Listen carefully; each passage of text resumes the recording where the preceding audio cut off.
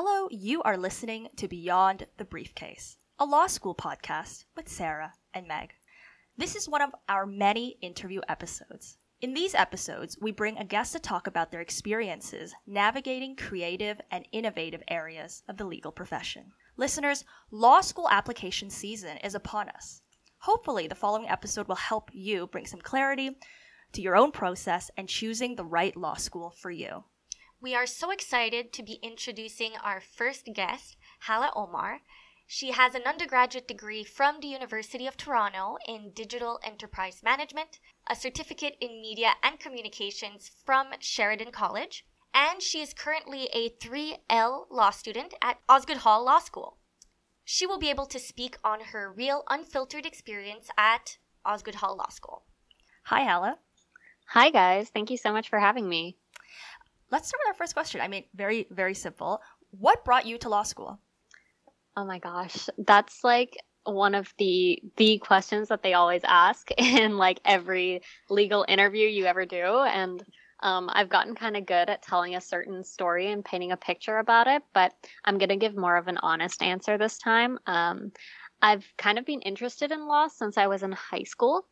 I took like a law course in grade 11 and grade 12, and I found myself really enjoying it because I felt like it really required a different kind of skill rather than the other classes. I think it was more logical reasoning, more explanation, more public speaking and advocacy. So I found myself really attracted to that, and I sort of had law school in mind during my time in undergrad.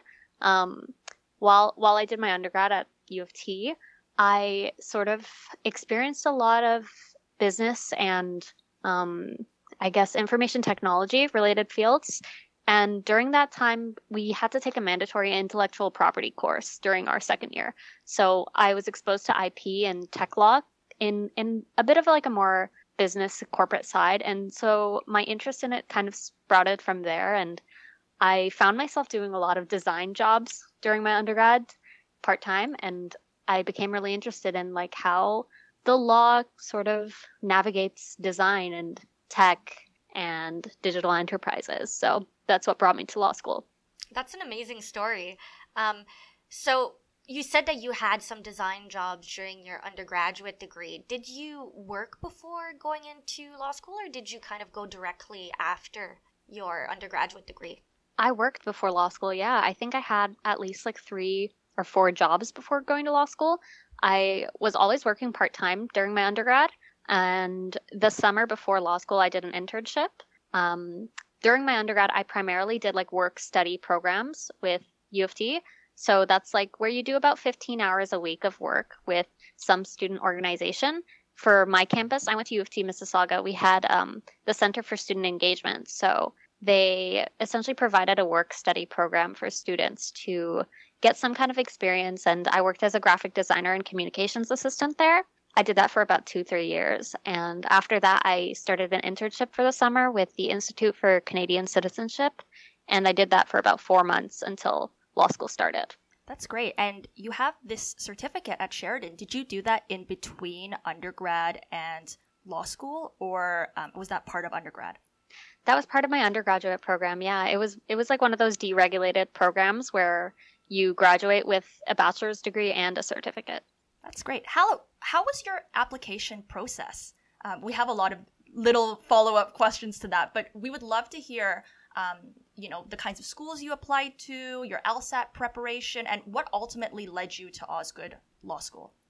Honestly, I kind of started applying for law school pretty late in the game. I didn't even realize that applications were opened at one point. I was just looking things up randomly with a friend because we were talking about what are we going to do after we graduate in our 4th year. And I was like, oh crap, like law school applications are going to be due in November. So I think it's November 1st. If I'm wrong, it is please November correct me. 1st every year. Yeah. So I was like, oh no, that's like kind of coming up. I was in my 3rd year. At that point, I was like at the end of my 3rd year in the summer before 4th year. And I was like, you know what? Why don't I just try to apply? Because I was like, I don't feel too prepared, but I'll just try. I'll study for the LSAT for around 3 months, and I'll just do my best. Because I didn't really see myself taking a gap year between undergrad and law school. So I thought I might as well just kind of take my best shot and see if I get in. If I don't, I can always try again. So I started studying for the LSAT during the summer before the applications were due. And I studied for around 3 months. I know a lot of people tend to do like prep courses or purchase a lot of books, things like that. But I just used Khan Academy and Yeah, we I used did Khan their Academy things. too. It is a It's the great best. resource. Yeah, exactly. And free, which honestly was what led me to it. Me too. I was like, I don't really want to be paying like hundreds of dollars to study for the LSAT and then also pay for the LSAT. And also pay So- for law school applications. No, literally. So I just used Khan Academy for a while and I found myself kind of improving slowly but surely on it. And I took the LSAT in November after I submitted my applications. I took it on like November 11th in 2021. And yeah, I did fine. Are we like, do you want me to disclose my LSAT score? That's up to you. If you Completely feel up to you. comfortable to, Yes. then yes. But if not, you don't have to. It's not important. Okay, well, I'm not sure what percentile I ended up in, but I got like a 160 on the LSAT, and I was like, you know what, that's kind of good enough. I'm not gonna try again. So I just did it once, and I left it there. And at that point, I had already submitted my applications. So prior to submitting those applications, I worked really hard on making like personal statements kind of stand out. And I applied to almost every school in Ontario, I think, except for the ones that are really far away from the GTA and TMU, because at the time that was the first year that TMU had opened, so I didn't know much about it. And yeah, And what drew you to Osgoode? What drew you to Osgoode? honestly, I was really just looking for somewhere that was in the GTA, and my options were Osgoode, U of T, and TMU, and I hadn't applied to TMU, so I was like, okay, either U of T or Osgoode. So it was more of like a location thing for me, but once I got accepted to Osgoode, I realized, oh wow, like the school has so many like perks and different clinics and these really immersive programs and cool professors. So I actually ended up appreciating Osgoode a lot more once I was there. That's great. And it's funny that you mention location because in one of our previous episodes, we highlight the fact that location, at least for us, we find is really a main factor for choosing your law school because in Canada, our law schools are all very good and offer high quality education. And we don't have the same kind of ranking and differences as we can see in the US. So not having to move far away and the additional expenses that can cause and different things like that, at least for both of us, I think it also played in our decision making. Something else too is, if you want to practice around Toronto or in Toronto, if you want to practice in Ontario, if you want to be close to family and friends, everything like that, I think those are all incredibly important considerations to have during the law school application process. Location is very important. I think so too. And I really didn't want to be away from my family, so I really considered it. Especially like when I started hearing back from schools, I was like, maybe I'll hold up from accepting other offers until I hear back from every single school, and then I'll make my decision more so based on location. For sure, and I'm assuming having a support system probably helped while you're in law school, so having your family close by, because we all know it is a stressful period and it can be very demanding. So is that something that you find to be true that you experienced? Definitely. I think having a support system, not only your family, but also like your friends that you made during your undergrad or even high school. Like I still see my friends that I've known for 10 years. And I think having that support system is really underrated. It keeps you grounded and it keeps you from just completely being immersed in law when you probably had way more interests before you went to law school. So it's really important to kind of keep that spark alive. And make sure that law doesn't become your only identity, right? And that you're able to have other things to talk about, other things to do, because that can also help make it seem not as kind of a pressure on you. Yes. And Hala, speaking of pressure, Sarah included this question today, which I think is such an amazing question, because we've all heard this quote before, that in 1L, they scare you to death, in 2L, they work you to death, and in 3L, they bore you to death. So because you are in 3L, I mean, we want to ask you this question. Has this applied for you? Do you think this is rung true? Or do you think that at your experience at Osgoode, specifically being around friends and family, do you think that's changed this kind of funny saying? Honestly, I don't know. I think that applies, but first year is definitely the worst. Like, if I could switch up the saying, I'd say they work you to death in first year. And maybe second year, you start getting a bit more scared because that's when you're starting to apply for like jobs and things like that, and you're trying to figure yourself out in this industry. So I would switch it around, definitely. And so speaking of a bit the difficulties in 1L year, how would you compare your first year of law school to your undergraduate studies? The learning process, how you studied? I think it's different, but depending on, like, I don't want to say what school you went to undergrad, because I'm sure like all universities in Canada have the same type of workload. But if you were in a major that required a lot of reading, for example, during your undergrad, then moving to law school will be a similar process. I know for me, for example, I didn't do that much reading during undergrad. I did like a very hands-on program. So going to law school and having to read hundreds of pages in the span of a week, for example, I was definitely not used to that. And so I had to figure out a new way to kind of study and get around this like new type of system. And luckily I was able to adapt, but I know a lot of people who weren't able to adapt, especially coming from more hands-on undergraduate experiences. That's really good to know because, in one of our earlier episodes, we spoke about how it doesn't matter what kind of undergraduate program you come from. It doesn't matter even, what Canadian school you come from, as long as you are really, really passionate in your undergrad and you're ultimately passionate about going to law school. But it does sound like from what you say that like reading is an important element of law school and learning how to read, learn how to juggle all of those pages.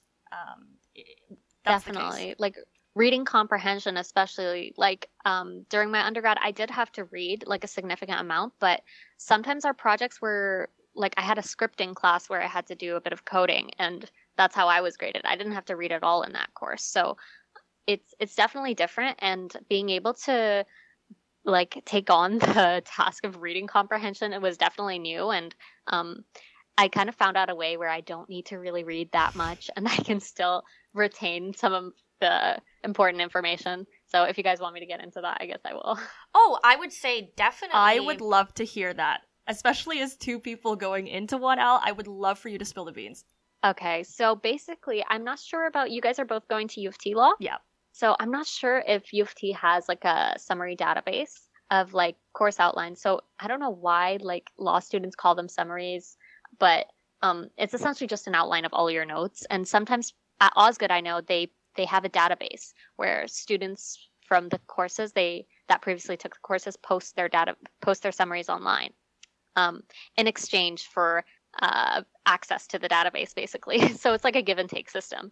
And I know a lot of students at Osgoode, especially, they tend to use that database instead of maybe like reading the hundreds of pages of their textbook. They'll use the database and they'll look at the notes from previous students to help guide them in their studying and help them to kind of just navigate the course load, because it's a lot. It's going to be like, you're going to read a 1,000-page book if you don't have a summary to kind of navigate you. So I really recommend finding summaries from previous students, whether it be through a database that's facilitated by your school or through connections.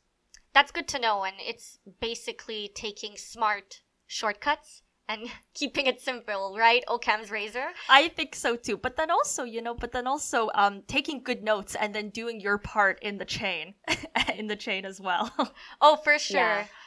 And so you've heard it here, everybody. Yes. Reading comprehension, super important. Yeah. They're great tips. But then that also you can studying smart, studying very smart. Exactly. Yeah. So maybe if you're from a STEM background and you know that English is not your forte, try to take maybe some introductory English courses, English literature, something to kind of help build up your reading comprehension, since it's going to be so fundamental to the law school program. Yes. That's amazing. Yeah. Hala, if you could, and this is one of those incredibly maybe useless hypothetical questions, would you have done anything differently when it came to your law school journey? at Osgoode. Definitely. Yeah, definitely. I'm not sure about other schools, but Osgoode has an ethical lawyering in the global. I'm not sure what the C stands for, but we have an ethical lawyering course essentially that we take for the first week of 1L. And I don't know if this is like a scare tactic that they do, but they give you so many readings within that first week that reach up to at least like 200 pages a day. And when you're in your first year, you're in this mindset that like you need to read everything. You need to be caught up and be ready for the next day of class. So you don't need to read everything. You can, I'm sure now with like language processing AI, if you really wanted to, you can input it into that and ask it to generate you a summary of the reading. But you genuinely do not need to read everything. You can skim things. So I think that's another skill, being able to skim large quantities of content and like actually retaining information from it.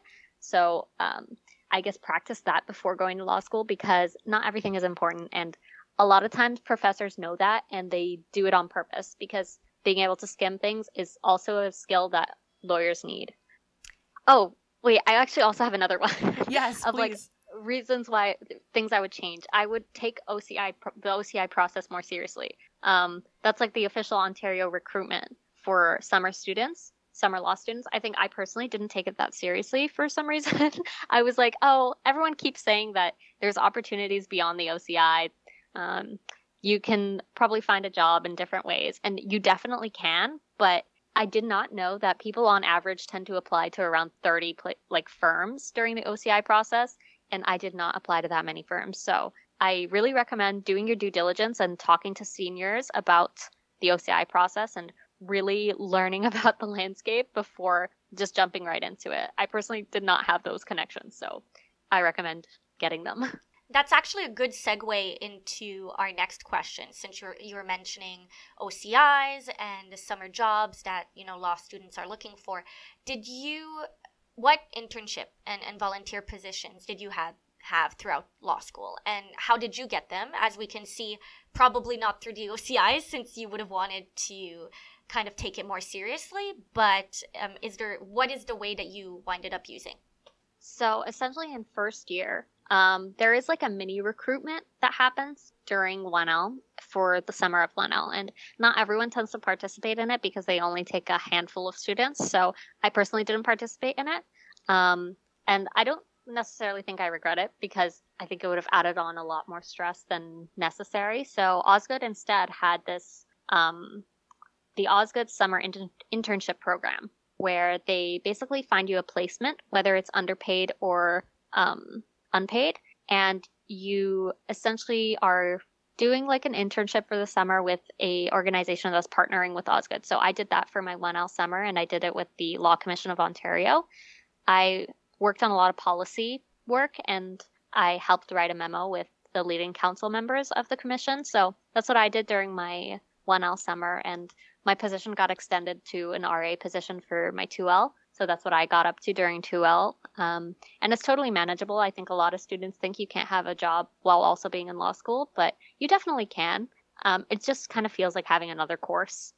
And that's about it. I didn't really participate in any clinics during my 1L and 2L, but during my 3L, I will be participating in one, just to kind of get that experience, that law school experience. But that's about it. And for my 2L summer, I applied to the Ministry of Health. They had like policy and programs assistant job posting. So I applied for that because I was into policy, and I did policy with the Law Commission. So that's what I did. And I also just contacted a lawyer that I knew and asked him if he needed any help. And that's how I got kind of a part-time volunteer position working with the lawyer, so that I could get both sides, public and private. I would actually love to ask a follow-up question to that, because you said you contacted a lawyer. Have you found it to be the case that to get, internship and volunteer positions and things like this, that networking is quite an important feature? It is so important, and people don't tell you how important it is, but it is just too important, unfortunately, because a lot of people have the privilege of growing up with like lawyers in their family, having parents that are lawyers, having so many connections in the industry. And if you don't have that, then it's sort of up to you to make your own connections. So at that point, like during my search for a summer job, I was kind of just cold emailing people or sending LinkedIn messages, things like that. And it honestly works out, and it gets you a long way because these people will remember you. So you can always ask for a coffee chat before you directly ask them, like, hey, do you need a student to work with you? But it definitely gets you a long way, and it teaches you confidence, I think. And I like that you mentioned the possibility of being able to work during law school, because I know that's something that I asked during my the open houses and the welcome day to see if there were any tips or any advice that students that did work during the program could give, because I knew that that's something that I would have to do just financially, even in 1L. So for anyone else that's kind of in that situation or has a great job offer and is hesitating because they're worried about the workload, do you have any advice that you would give, and maybe about how many hours did you work a week, just to see what is manageable and so that they can have a better idea? I think in 1L, I don't know if I would recommend it unless it's less than like 8 hours a week, because you're going to be so busy with trying to just get used to the transition on its own and learning this new style of like just managing your courses and this new learning style. So I think I don't recommend to refrain from having a job during 1L, but definitely try to control your hours and make sure it's like less than 10 hours a week, because at the end of the day, you're still a person. You need your time to relax too. So, and if you're going to be taking a full course load, which your schools will likely just choose your course load for you, I really recommend having that free time to yourself. But I know that not everyone is like privileged enough to be able to do that. So if you must have a job, then try to limit the hours. I really like that answer. And I think as much as we want to say you don't have to work, you don't need to work, I think it actually is really important to talk about the logistics, the realistic and pragmatic logistics of what it would be like to work, because I think that really is a necessity for a lot of law students. And so during your 2L year, when you had that RA position, how many hours did you work? And do you think it was more manageable because you had electives and more flexibility in choosing your courses? Yeah, that's a great question. I think so. I didn't work too many hours, actually. The maximum that the commission allowed students to work was about 15 hours a week, and I never did that many. I think RA rules are the best jobs that you can get while you're in law school, because you learn, you work with amazing people who can be references for you, and you have a part-time job. So I think looking out for RA positions is definitely ideal, and it's not too many hours. I think I did maybe 5 to 10 hours every week, less even sometimes. So it was a great job, and definitely that having electives, I guess, on the side did help, because seminars are typically lighter load than regular courses, and you're only allowed to take 2 seminars a semester at Osgoode. I'm not sure about U of T, but being able to balance that with regular courses really helped. I like that. This question might be a little redundant, but feel free to repeat your answer anyways. What would be your number one piece of advice for students applying to, wanting to go to, or entering law school? Okay, I think, first of all, make sure you know you really want to go to law school. Because the process, although being in law school itself is 3 years, becoming a lawyer takes like 4 years, if not more, for some people. So make sure that you're ready for that time commitment, I think, and make sure you know what a lawyer does. We all have like a big image of what lawyers do because of like media, and half the time that's not actually what lawyers do. A lot of lawyers aren't litigators. A lot of lawyers are transactional lawyers. A lot of lawyers are consultants. They're not even really lawyers. So it's really important to figure out what a lawyer actually does and ask yourself if you see yourself in that position. And I know a lot of people go into law because of the financial idea that they have of it, but it's not as glamorous as you think. And especially within a competitive market like the GTA, sometimes going into it only because of finances is not the best idea. Definitely. And we're actually, one big part of this podcast is that we want to allow our listeners to get a better idea of what lawyers do on a day-to-day basis. And so we are going to be bringing in guests that work currently in the field. And we're hoping to kind of break that idea of law is only what you see in shows like Suits or different things like that. And it's a lot more.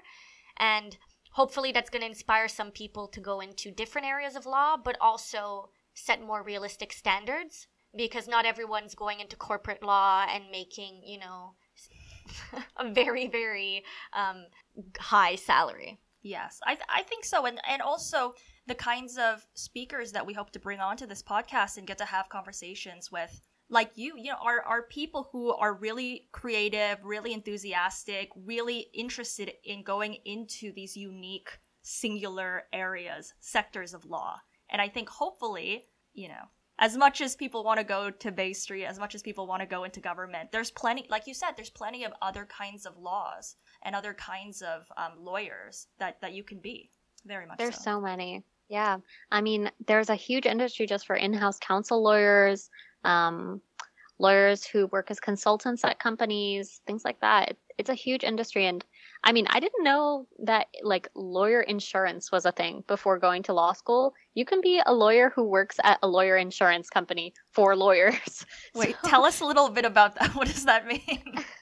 Like there is essentially like when you become a lawyer, you get like lawyer insurance.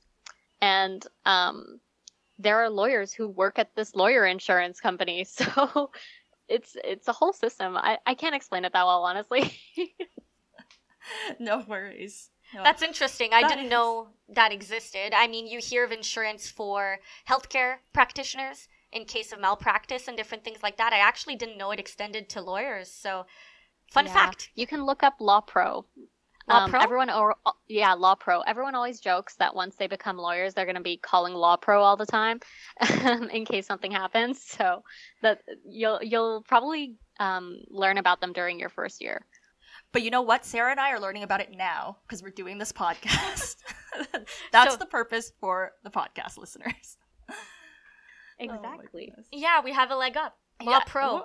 I'll be looking into it as soon as we're done with our interview. Hala, we have one more formal question for you. What is your plan for when you graduate, and what kind of field of law would you like to practice? My plan for where I graduate, I guess, right now is articling application season. So for those who are listening who might not know what like articling is, you have to article for about 10 months before you can get your license as a lawyer. And you can apply anywhere that's hiring students that follow the LSO regulations. So I applied everywhere, honestly, private practice, but also public and governments and private companies. So honestly, I'm kind of open to anything, but my ideal workplace would be somewhere where I am working hands-on with privacy law, tech law, intellectual property, and I guess like fun, new, innovative things. I really love innovation and privacy and these new things like AI. So I really want to work in a fast-paced environment that deals with stuff like that. That's amazing. Yeah, that's a great answer. I really hope that you're able to get into one of those fields. Maybe even do all of them. Let's say if you're in-house counsel, I know a lot of the times you'd be touching on more than just one area of law. So we definitely hope that you'll be able to get that articling position that you want. And we're really excited for you. I mean, let us know when you get your position and what it is, if you want, of course. I mean, I would love to follow up. Yes, and awesome. Of course, I mean, congratulations for going through law school. I think that very much we need to issue that congratulations to you. Yeah, exactly. You're at the end of the road. Yes, you're finishing up, so it's we're at the beginning. We're genuflecting. We're prostrating. I know, but like I'm proud of you guys. You guys made it in, and you're starting this new journey. It was probably really hectic to apply. I know that like grade inflation was huge these past few years as well because of COVID. So I'm proud of you guys as well. Congratulations. Well, thank you. And we're just so happy that we got to talk to you today. And I think our listeners are going to be super grateful for all of the advice that you were able to give and to really show the real experiences of a law student and both the positive and the negative. Because I feel like if you try to do just your research online, oftentimes, at least when I did, all you see is the negative and not any really constructive advice or anything like that. It's a lot of, don't go into law school. You're going to be overworked and different things like that. So it's nice to have a different point of view because we don't want anyone to be discouraged by that because, of course, it's going to be hard and there's going to be, some obstacles to overcome. But if you have that passion, like you said, and law is really what you want to pursue, then as we can see with you, it's definitely worth it. Yeah. I think especially like if you have a passion for, I guess, public service, a lot of people go into law school because they want to help the public, right? There are so many opportunities to do that in government and in clinics or pro bono types of roles. There's so many opportunities to help your communities. And I think sometimes law schools don't really share that as much. A lot of law schools are very corporate oriented, and sometimes it doesn't help the people who went into law school with a certain purpose.